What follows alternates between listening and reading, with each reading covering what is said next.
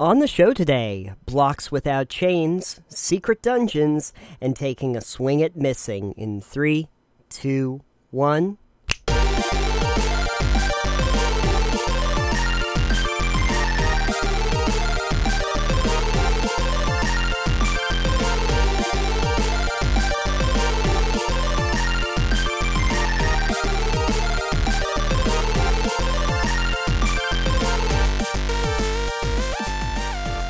Alex, I noticed that your hair is surprisingly still not teal. Yeah, well, just wait. Oh, okay. I'm looking forward to it. My shirt's kind of teal, so there's that. Your shirt is blue. Close enough. Very, very blue. Now, if you mix your shirt with the green screen that people won't be able to tell is behind you, you might have teal. Okay, that's good. Well, we'll see if there's a blending technique I can use later. But anyway, until that point, thank you, everybody, for once again joining us on Total Pebble Knockdown. I am Nathan. And I am Alex. And welcome to the show. It still exists. It is extant.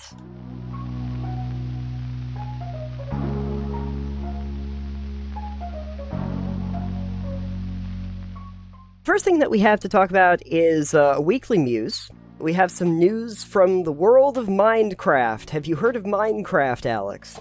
No. What's Minecraft? Tell me all about it. Well, Minecraft is a game, like an open-world survival game, where you can build almost anything you want with a bunch of these blocks that are 16-bit blocks, I want to say. I don't really know what the graphic style technically is, but...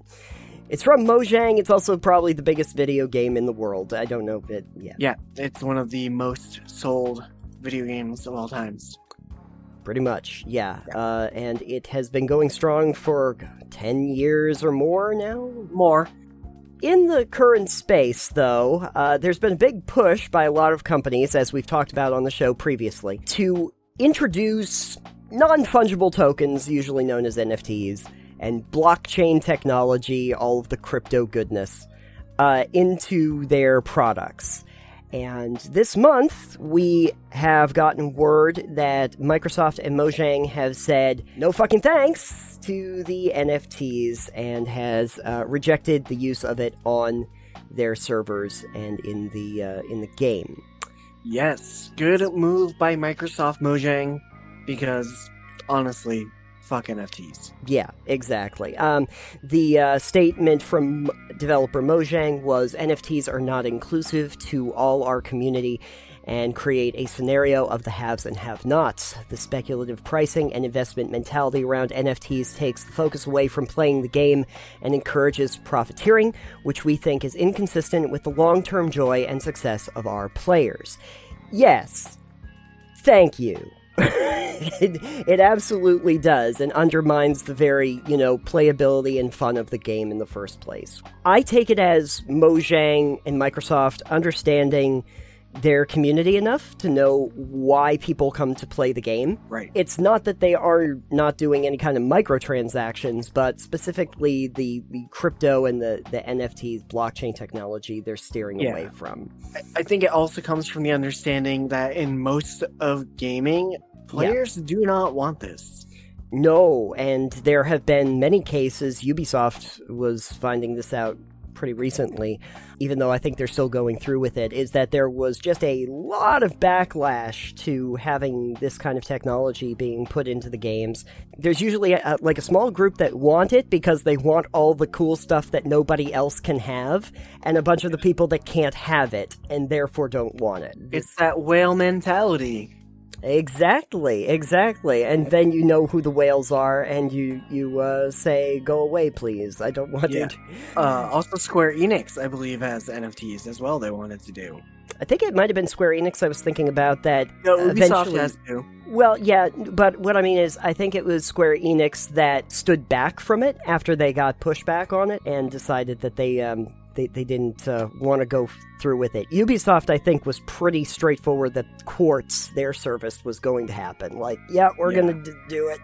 It's like, all right, well, I'll see how that works, but I really think you should have spent more time on those games that you were making, considering they're going to launch all their games are just the same formula. They don't need to spend time on it. That's true, they really don't. I was surprised when I went on to look at games the other day, and I found out that Skull and Bones, the game I thought was never coming out, is apparently launching in a couple months. They got around to making it, folks. There you go. Good job. There'll probably be NFTs in it. Here's the follow-up, though. So, first of all, good for Microsoft, good for Mojang, no NFTs in Minecraft. However, there is another little sub-piece of news that NFT World, that has been shunned by Microsoft. Well, you first need to explain what NFT World is. Okay. Right? So from NFTworlds.com itself, basically what they're promoting this as is build a metaverse. Oh, great. Yeah, I always love it when that term comes up too. Anything you could imagine is possible with NFT Worlds. Create games, experiences, venues, concerts, community hangouts, and more. Each world in its own flexible, fully metaverse that's interconnected with other worlds in the NFT Worlds multi-metaverse ecosystem. God, I hate all those buzzwords. That is some great corporate speak. So NFT Worlds was the thing. Was the thing. Was. Where they created this metaverse, if you will, but it ran on Minecraft. Ah. I don't know if you got to that point. I haven't gotten to that point, okay. No. Sorry. Go ahead, I won't steal your thunder. Well, that's okay. But basically, yes. And if you look at the NFT Worlds and what it is, it's going to remind you an awful lot of Minecraft in the blocky style that it has. Well, that's because it is Minecraft. Because it is Minecraft. The news from this week was that NFT World, that lovely metaverse mecca, shunned by Minecraft, says it will build its own Minecraft with blockchain and creators. There you go. From the Forbes article, when you have based your entire ecosystem around a specific game and that game says they want nothing to do with you, that kind of throws a wrench into things. And that's what happened when they announced that third parties would not be able to use the Minecraft ecosystem for Web3, crypto, blockchain, or NFT-based projects. So, what NFT World said is pretty much fuck you in the face. What we're going to do is create a new game and platform based on many of the core mechanics of Minecraft. Okay, but with the modernization and active development Minecraft has been missing for years. So, and this does feel like the most NFT thing. You know, you take a property that was actually built, and then you just kind of like make a copy of it and sell it as its own thing that you think has more valuation to it. They stated that this transition will additionally come with a public-facing brand identity change that is more player-friendly. Boy, they are really pulling out buzzwords left and right for this thing. Yeah, a lot of crypto, all they do is buzzword to death. Yeah.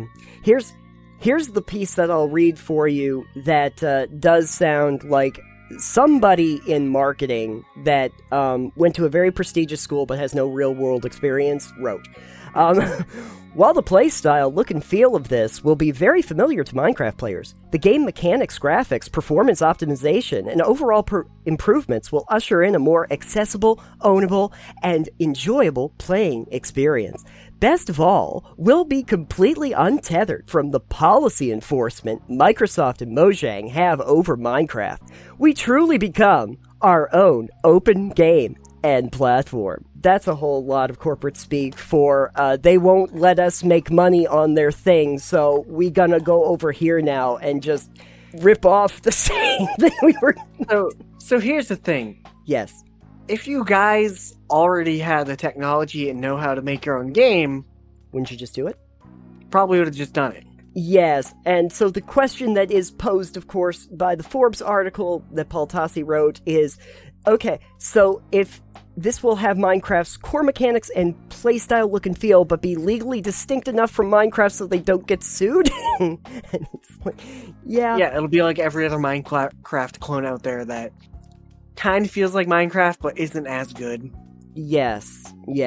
We are still going to have to see if this is going to be doomed or not. I have a feeling that the same reason that Mojang said they didn't want these in their system is the reason why the NFT World project is going to fail, because they don't seem to understand why people play the game.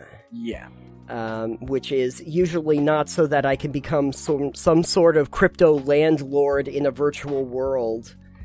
Yeah, I mean, not even to do with this, but in the entire crypto and NFT and metaverse landscape, like, something I was listening to the other day, Meta, aka formerly Facebook, has lost tons of employees over the last year and so.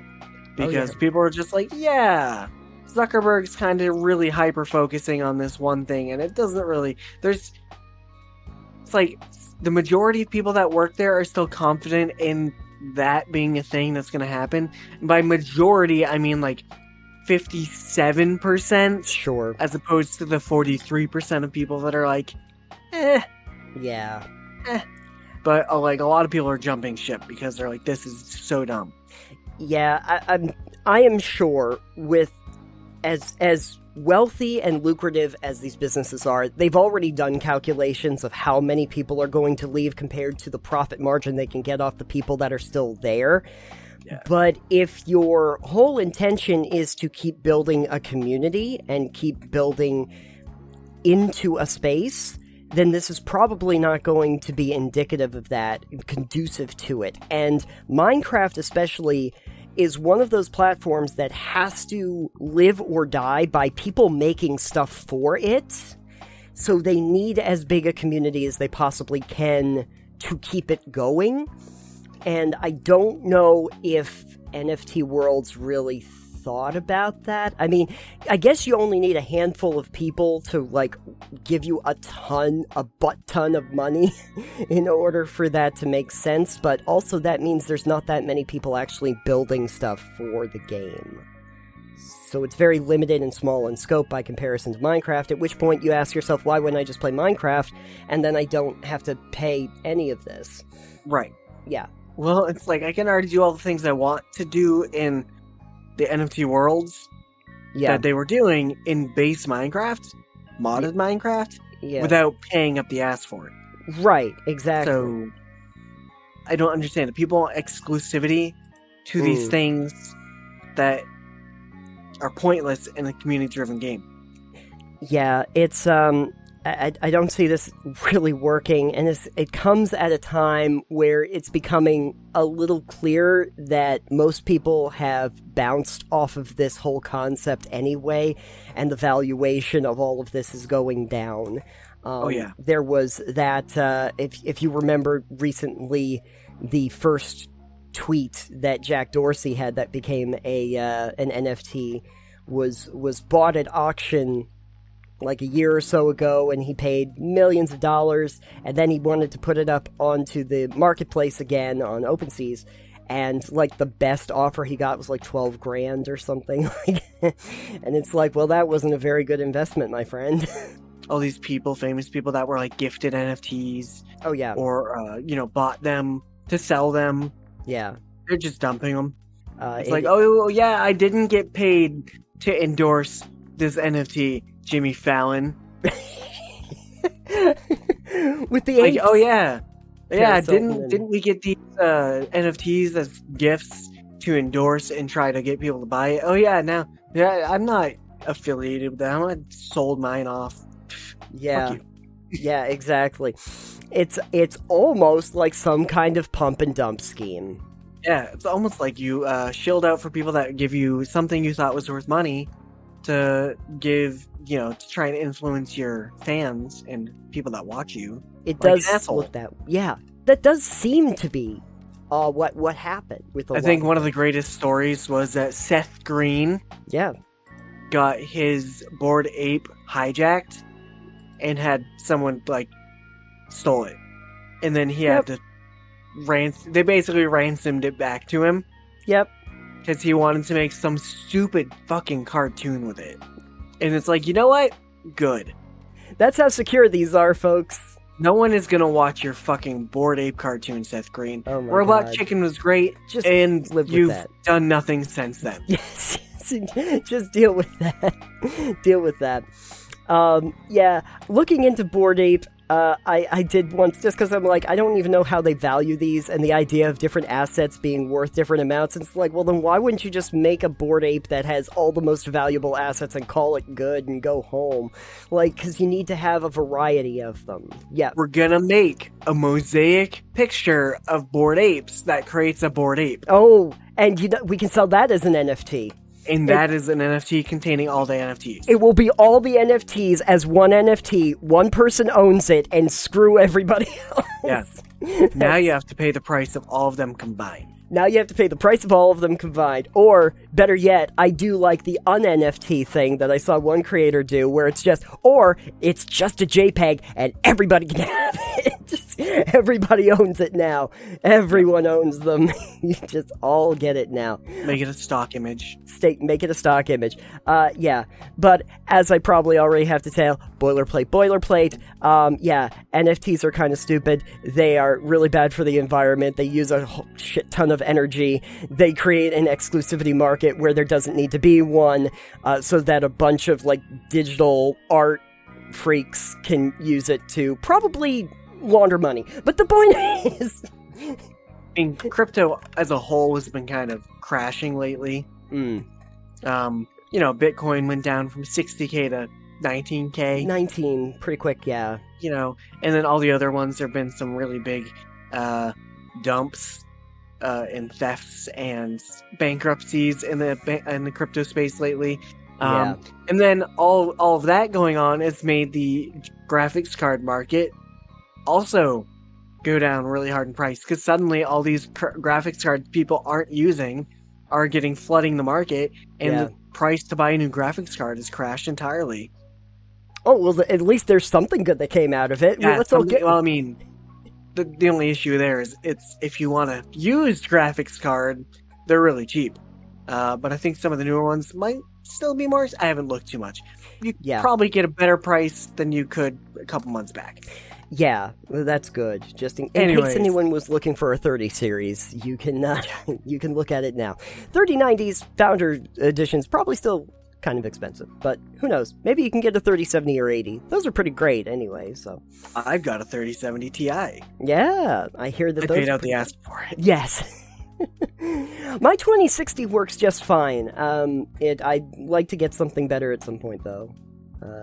But I'm not complaining. It plays everything, so I'm not going to worry about it. But no complaint. Only NFT. Only NFT. Yeah, so you can understand why Minecraft would not want to be involved with it, but a company like NFT Worlds that literally has it in its name is going to have to just own up to it and see if they can bilk it for anything that they can. But we'll wait and see if we get any word that all of a sudden NFT Worlds is like hip or cool now. And that's not going to happen. But the main key, though, takeaway is good for Minecraft. I think it's going to be a move that pays off in dividends in the end. And we'll wait to see. But if I were to predict anything, it will work out for what they wanted to build.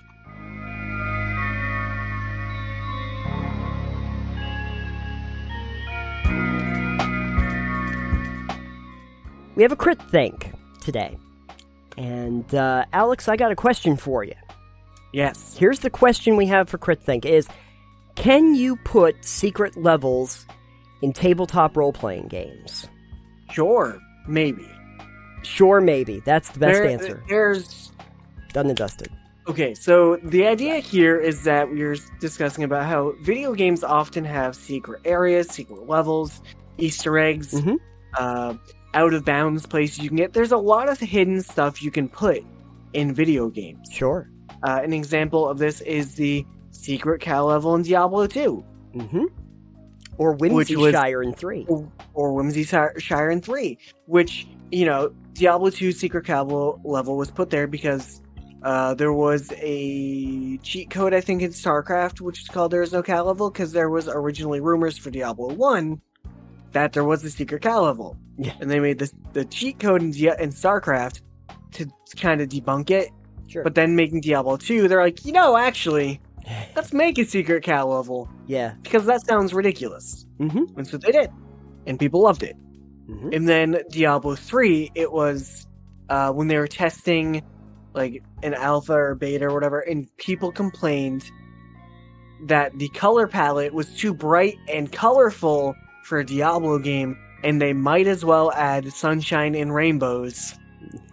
And so the team went, you know what? Sure, we will.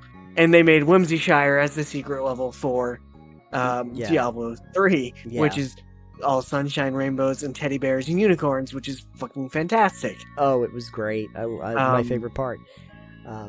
And also, when they got into like the instances, like the random instances, they actually did also have a cow level one that you could end up stepping into. And later on, they did add that as well. But video games have a history with secret levels, hidden areas, places you can get to that are not necessarily told to you through the base game.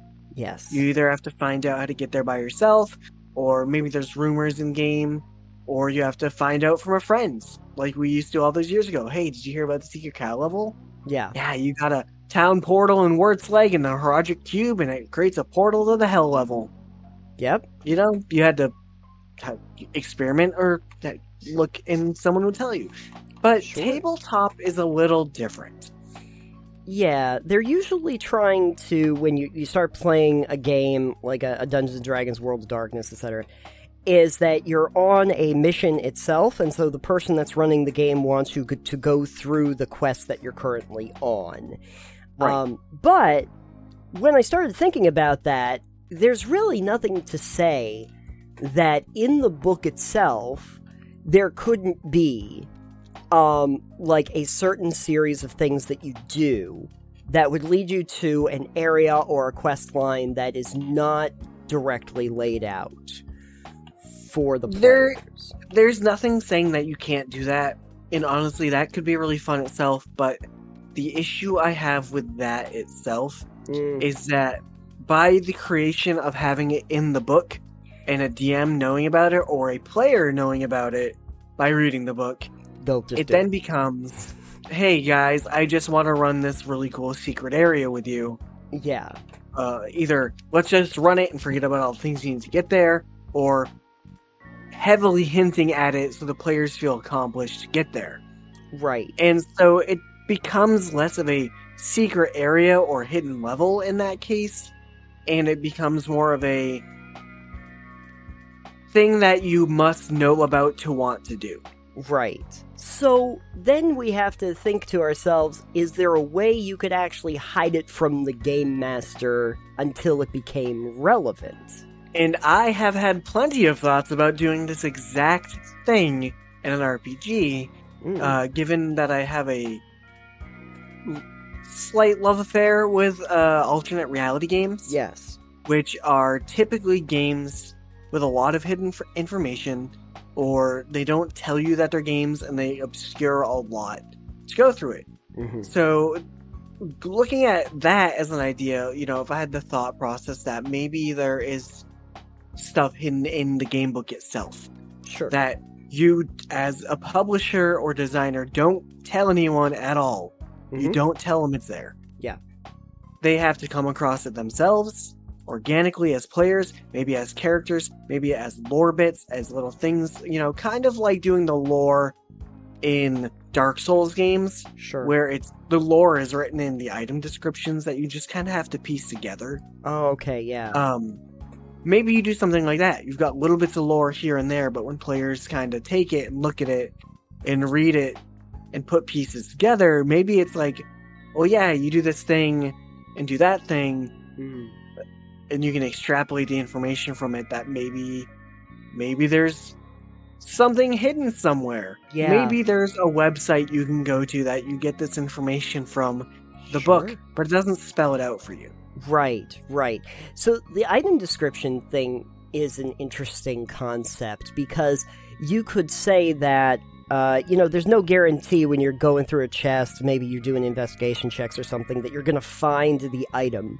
But then, oh, happy day, like, you did well enough, you found this interesting item. Might not be anything usable, but it's like a trinket, it's something like that. It's a key, you put those in a lot of places, this magical key. I think actually in our last D&D section there was a magical key that we found, but the whole item description of it was that you can try to unlock doors with it, and there's like a 20% chance that it will work, and then it's not usable anymore. So it's kind of like it's a very unreliable skeleton key, basically. Yeah. But think about it this way: what if you actually could find a key, but you don't know what the key goes to, and then the only way you even find out any hints to what it might go to is in the item description of the key, to tell you, like, what the origin of it is. Like, if you do checks on, like, history or, about a magic item, and maybe you can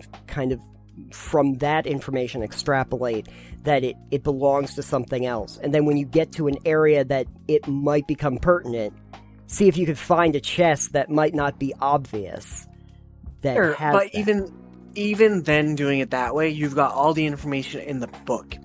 So you've got the description of your key, and you have where it might go to. You have all that in there, and you're kind of making it so that you need to, like, do player checks. So what happens if your player fails the history check on that key? Then they just don't learn the information. Yeah, they're just not going to know what the information is. So generally with something like that, a history check, you shouldn't be able to make more than once on an item. You don't learn any more history than you would have known. Right. So if your players miss that, then suddenly this key that they could have learned any hints from is useless because they failed to check. So if you really truly wanted to make a hidden level for a game, I think you'd have to divorce it from being something that the characters could fail, and it would have to be based on player knowledge. All right. So that's where, like, the ideas I've had for a game I would love to do is, like, all the stuff is hidden, and maybe I've got, like, a website set up for, like, a wiki. Sure. Or, like, monsters, it's got entries, but maybe there's pages that are password protected, or just locked somehow. And maybe you go through your RPG and you find something that gives you runes, and you can decipher this alphabet, but the book doesn't tell you that this is actually an alphabet and you can decipher. Oh, yeah. And then you actually, as a player, outside of the game, go through and decipher this alphabet in the book. So then you find some art assets in the book that have these runes. And turns out it's all something you can decode. Sure. This harkens back to, say, our Mandela Effect episode. Sure. Where we've got some little hidden secrets in there. Sure. But, like, if you're not looking for that and you don't realize it's there, it's just kind of there. Right. But once you realize it's something, you can go back in and you can take a better look at it and go, okay, well, all these runes are great and artistic and it's fine. But then you're like, oh, this is a legible alphabet. Yeah. So you go back in and you read the wall says, go check out, like, or it's a cryptic clue about a full moon and howling. And you're like, oh, that sounds like something to do with werewolves. So then you go to the werewolf page on the website and it's got, like, maybe something down the bottom that's hidden and it's got, like, a password you can put in. Yeah. And you get taken to another page. It's got, like, my thought is you hide all this stuff and it's like, oh, you found this. Cool. Here's a dungeon crawl that's not published in the book at all. It's not published anywhere written. It's only existing on this webpage that you have to have put clues together to find. Yeah. I like the idea, too, of trying to use the art assets for it, because I think that if you were to print it into the book itself, people would automatically know that there was a code.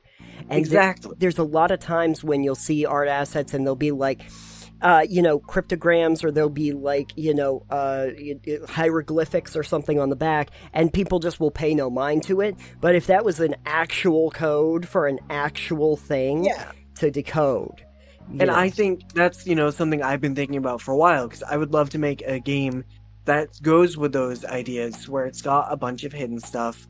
In theory, I'd love to have a base RPG that has a hidden ARG underneath it that ties into the game. Yeah. So you go through this entire game, you can play it as is, But then you've got stuff within the rule books and the website that you can find all these little mysteries, and you can pay them no attention. Yeah. But once you realize that they're a thing, you could suddenly go in and then maybe have a whole new campaign that isn't published, is free for you to get a hold of, but you have to know where to look. Yeah. I think that the idea would be really helpful too, with the idea of like having a 3-dimensional like digital version of it. If you go in and you look at, like, you say, oh well, you happen to get this ring, and you could describe the ring the way it is in the book, but if you had a 3-dimensional version of it on the website that you could go and look at, where you could actually rotate it around, and you could like try to find inscriptions that might be underneath the ring, which would not be obvious from the books, because now you can actually rotate it around and look at it in all dimensions. They've done that in video games, where you'll have the object, but then actually if you're looking for extra clues, they say, hey, yeah, you can investigate it more closely and find out that, yeah, on the back of the pamphlets, which they won't be able to show you in the books or anything like that, there's a code that's written on it, and that's going to translate to something. I mean, even Skyrim did the very basic of this with the dragon claws for the barrows. Oh, okay. Where you have to, you've got the cipher door, as you will, which are really simple. Yeah. But they're like, oh, you need to pick which pattern, and so you take the claw and you look at it in 3D and you turn it around and it has the 3 symbols and you put them in that order. Yep. That is the simplest idea of that for Skyrim. Yeah. But take that idea and put it into an RPG, a tabletop RPG, and I think there's so much versatility you could do to hide hidden levels, items. Like, I would love to do hidden artifacts and items that you can get from solving these mysteries. Yeah. And these clues that you as players could really love, and as characters be like, cool, we did this mystery, maybe with a little bit of real world out of game and in-game stuff. So you're mixing the two, but I think it'd be really cool, because then honestly, if you get it and no other players have it, you get bragging rights. Yeah, and it also is kind of nice because the person running the game is now also essentially playing the game along with the players. Right, that part. And the trick to that, I think, is making sure that your GM doesn't have access to more information than the players do. Yeah, which is hard to do. Yeah, and it's tricky, and you would have to write, I feel like you would have to write this in that sort of way that I've kind of mentioned, to make it really doable in the way that would be completely secret. Although, once players get there, they can share it online, but if you get special items and bragging rights, and like if there was some leaderboard to say you got here first, I don't know that players would. Typically in ARGs, a lot of players don't share the entire methodology of how they got there. Right. They're like, yeah, here's some hints if you need it, but we're not going to spell it out for you. Sure. Like, figure it out on your own, because that's the entire purpose. Right. I like the idea of combining those two elements of RPG and ARG together. Yeah. I think I would love making a game like that. Sure. And I think it'd be great for the right group of people that would like to play it. I think it definitely is not the easiest thing to do. Sure. But that's my thought on that, and I've probably espoused way too many of my own ideas to make this, somebody else is going to take it and run with it. But then again, someone would have to listen to this to know about that, so it's fine. That's right, and this is almost a hidden code in itself, because they'd have to listen to the right episode. Don't listen to this part of the episode. Yeah. There's your clip. There's your clip. Don't listen to this part of the episode. I like the idea of possibly... Tell me what you think about this idea. So, when they do graphic models on a lot of games, they'll have, like, your rings, but your medallions or any banners, anything like that. And usually they will have the symbols or the imagery of different factions that are actually in the game. I'd like to try something where you come across a medallion and it has a symbol on it. And unless you're really familiar with all of the lore and the factions of the world, you wouldn't know that this is not correlative to any of the current factions that are there. Like that, if you were familiar with it, you'd be able to say, oh, yeah, that's for, this guild, and that's for, this college and everything. And then come across one that is not cited at all in any of the lore, and have to look it up to find that there's actually a literal secret society that this was from, whose information has been stripped out of all of the books and the texts of the world.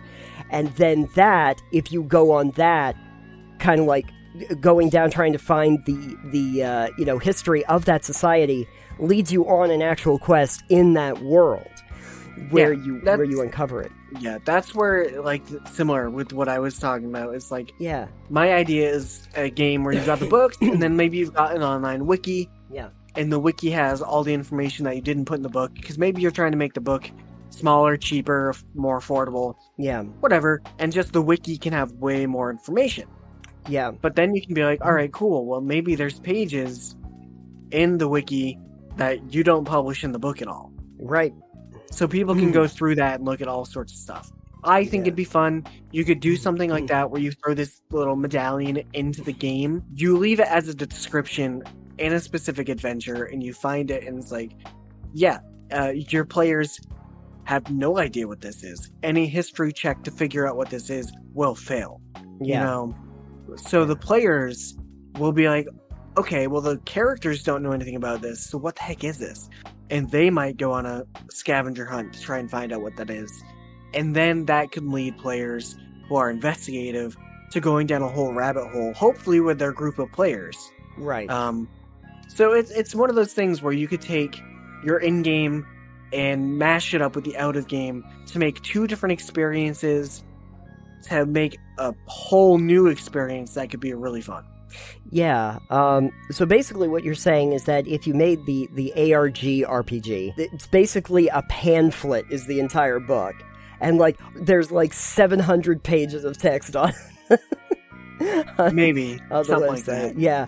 The book is literally just a bifold. And all of the information is on there about all the lore. And if you want anything more, it's all cryptically on on the site. But yes. This is think though. It is. We are wondering if any of you listening have ideas of how you might hide secret levels, secret items, dungeons, crawls, adventures, plots, hooks, anything like that. How you might have Easter eggs or hidden stuff that aren't just that's a callback to Portal, like I did in my D&D game I ran a while back, where you're going up against the scientist Cave Johnson. Perfect. Something that's not just that. How might you hide something else like that in a game to have fun? Yeah. How do you think that would work? Where is your cow level? Where is your cow level? Where in the world is Carmen Sandiego? We pass the question on to you. If you happen to have an interest in answering, which I certainly hope you do, feel free to either leave us a message on our Anchor page, or you can join us over on Discord and we'll discuss.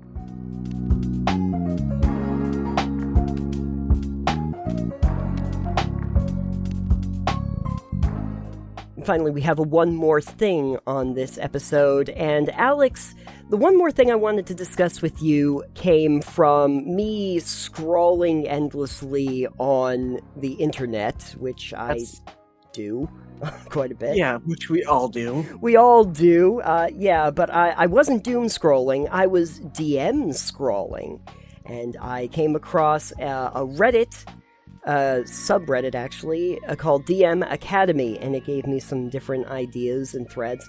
The basic idea of that subreddit is different people that run games giving advice and asking for ideas to deal with typical problems that they have.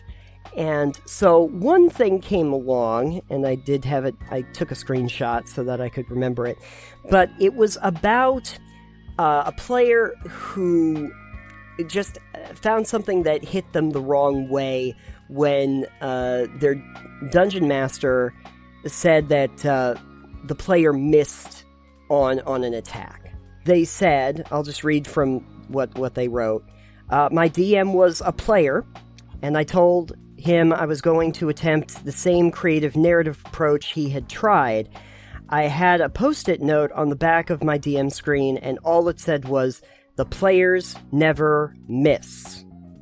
We got into our first combat, and I couldn't have asked for a better chance to practice. 2 of our party never scored a hit, and I didn't roll very well myself, so I went to work narrating 3 level 2 characters fighting a small group of cultists.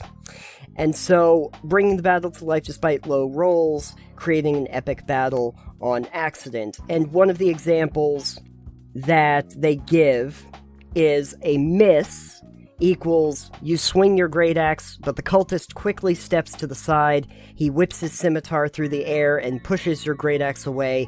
Your great axe smashes through the floorboards. Or, instead of miss, you fire an arrow from across the room.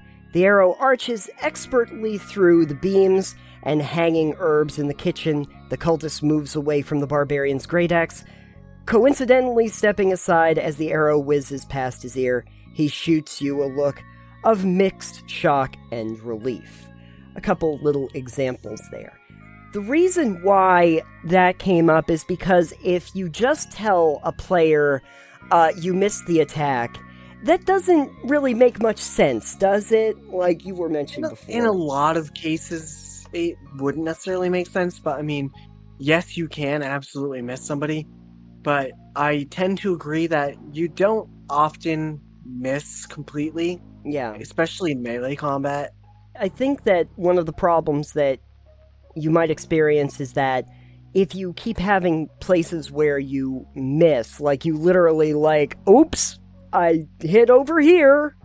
Ooh, it doesn't really lend itself to the, you're the heroes of the story. You would certainly think that adventurers that are going on this, journey would not constantly be flubbing hitting something with a sword or a spear, especially when you get to very large enemies. Chances are it has a very high AC if they're large enemies like dragons. You would think it'd be very hard for even ranged combatants and magic users to miss something that's the size of a building. Yeah, and that's one example I tend to use is the dragon one. It's if you're in melee combat with a dragon, yeah, you're probably not going to miss the creature with your weapon. No. You might, however, not hit it very well. Yeah. So unless you're rolling a critical failure, I'm probably not going to say you missed the dragon. Later on in the D&D campaign we're in, you guys are, I believe, should be fighting a dragon. And you're probably not going to miss it. Right. But you may not do damage to it when you attack it. Right. So it's similar to when you guys fought the werewolves. I didn't say you missed it because you guys were hitting it, but it was immune to your damage. Right. So you hit it, but it doesn't get much purchase. Or in the dragon sense, you could be you swing your sword and the scales deflect the blow, or they take the brunt of the damage, or you could do any other description that is not miss. You were absolutely hitting this dragon with your sword. Yes. And this dragon is giving 0 shits. Yep, it does not care. I think one of the easy ways to get around that, if you're new to, dungeoneering or whatever, is to think about the nature of creatures and armor and chitin or natural armor or anything like that, and realize that there are, especially when you see a paladin's armor or anything like that, there are going to be areas that are much thicker than others, and you would imagine that if you happen to hit the parts that are thicker, that you're not going to really do anything. If you hit the pauldrons on, the shoulders of somebody, it's probably not going to do very much when those big, thick, heavy pauldrons are there. You hit it, but it's not going to do much. But if you roll well enough that you get past the AC class, maybe you hit across the belly or something like that. You hit in between the armor, and that's why it does damage. It's not inconceivable to think that AC has to be thought of in Dungeons & Dragons less as, what kind of armor you have, but realistically just what's the likelihood that you're actually going to end up doing damage to the creature when you attack them. And so for some small creatures that have high AC, it's because they're agile. That's why dexterity as a modifier usually goes to your AC. Because it's about sidestepping the damage. It's about getting out of the way of your damage when it happens. You know, the orc comes up to you and swings, and yeah, it technically misses by the, you know, mechanics of the game, but realistically, it's just so much more interesting to say that, your dexterous nature causes you to, lean back as the sword whips across you, and it only just scuffs the surface of your leather armor, you know, something to that effect. It's not really that the enemies missed or you missed, but did it actually do anything? I understand the reason why that was the problem. Miss is one of those words that just seems very passive and also just feels like it just takes the narrative framework of a battle and just kind of drops it on its face, like a wet towel on the on the battlefield that you just kind of watch just flop there and just sit there just big and wet in a towel. There's one of your clips somewhere in there. Oh, there's a big wet towel just being a big wet towel, I'll tell you. You know how sometimes they say that, you know, wet towels are like wet towels. They're wet towels occasionally. I think you're done with this analogy now. Yeah, I don't think it's technically an analogy if you've just analogized it with itself. So, if people are not necessarily comfortable with, getting into the narrative structure or the flowery language, is there a simpler way that they might be able to address not hitting an armor class, not making a successful attack, that's just quicker but doesn't feel as passive and deflating as miss? You could say that the armor negates their damage. Sure. For instance, Divine Purchase. You could just use miss and not be pedantic. It really depends on the level of narration you want to put into it. Yeah. If you are new and you think it's easier to just say, hey, yeah, your sword misses, or you don't meet their AC, is another simple way that's just straightforward. Right. If you don't want to go the full narration line because you're nervous, you're new to it, or whatever, or maybe it's just not your style, or maybe your players don't care, then that's fine. But if you want to be you swing your sword and the goblin ducks underneath your sword and then comes at you and tries to stab you in the belly with its shank, for instance, you could do something like that as well. Again, It really depends on your style. Sure. It really depends on the level of narration your players want and you want to engage in. But finding creative ways to explain that and make it flow and feel cinematic is always fun. Sure. But it's not always necessary. Yeah. It can be really tiring to do that for every attack sometimes. Yeah, no, I understand that. I think something else that's kind of handy too is, let's say that the enemy has an AC of 15 and your player gets a 13. So you're close to the AC, but you probably don't want to just come out and say, you know, oh no, the creature's AC is whatever. You know, you don't really want to do that because that would be too metagaming, and we don't really want to assign numbers to the enemies. It breaks up the cinematic quality. I would probably say something to the similar well, that's not quite going to do. Just kind of give the idea that it's close, but not really going to do anything. To give people at least an idea of the numbers that they're supposed to be hitting in order for this to work. Just something a little bit simpler without doing too much metagaming and bringing too many of the mechanics themselves into the actual narration of the game. But then again, if you want to go full on, Homeric tradition of, espousing the Great Odyssey, I mean, go for it. You can. But avoiding the word miss specifically, just because I think it can be short and nondescript. I was gonna go with misleading. There you go. It's misleading. Because the heroes really shouldn't be missing attacks, so to speak. Maybe they're not heroes. Maybe they're anti-heroes. Anti-heroes also usually don't miss attacks, though. Maybe they're villains. Maybe they're just bad at their job. The point is, a adequately seasoned adventurer who has training probably shouldn't be missing a whole lot. Yes. Unless they're a stormtrooper. Yeah, then they miss all their shots. Then that's like that's narratively correct, is that the stormtroopers. The title of this segment is You Miss 100% of the shots you don't make. Yes, exactly. And 200% of the shots if you're a stormtrooper. Exactly. I am actually kind of surprised when it came to the stormtroopers that they didn't end up shooting themselves more than the rebels. Listen, the clone troopers were phenomenal. Yeah, why'd they get rid of those? Oh, well, budget cutbacks? Jedi cutbacks. Jedi cutbacks, yeah. They needed to outsource.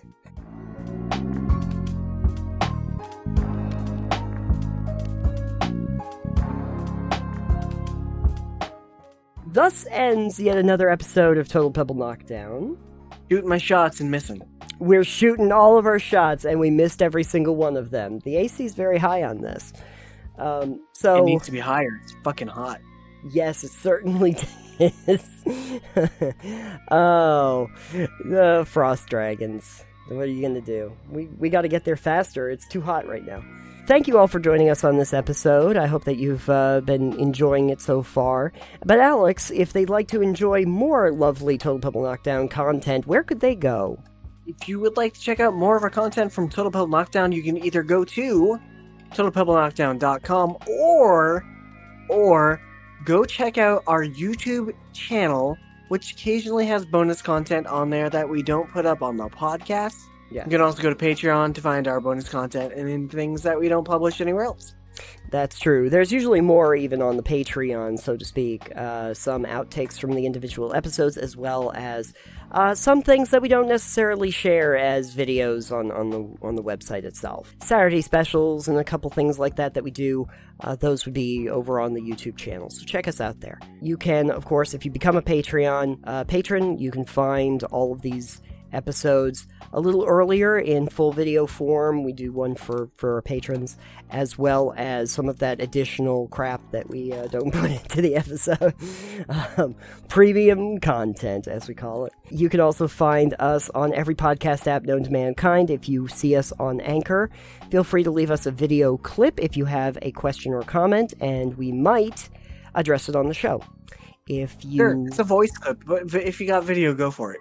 Yeah, if you have video, well, whatever you can do, chances are it will require audio, though. Of course, you can find us on the socials. I am at Titanium.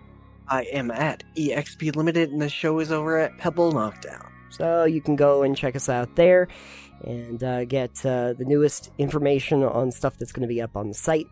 And I think that will do it for this episode. How many shots did you try taking today, and how many did you hit?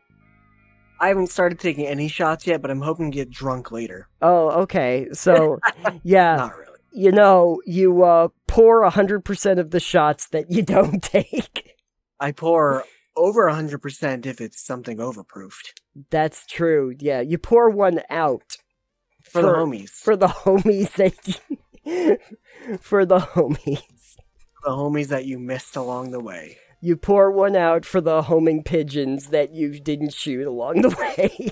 Homing pigeons getting drunk. It sounds like non-homing pigeons. That's the Hatoful boyfriend bonus level that they never put in. Well, they should get on it. They should. That's a secret level that we needed. Anyway, thank you everybody for joining us. We will see you on the next one, and goodbye for now. Goodbye for now. And forever. No, just kidding. Yes.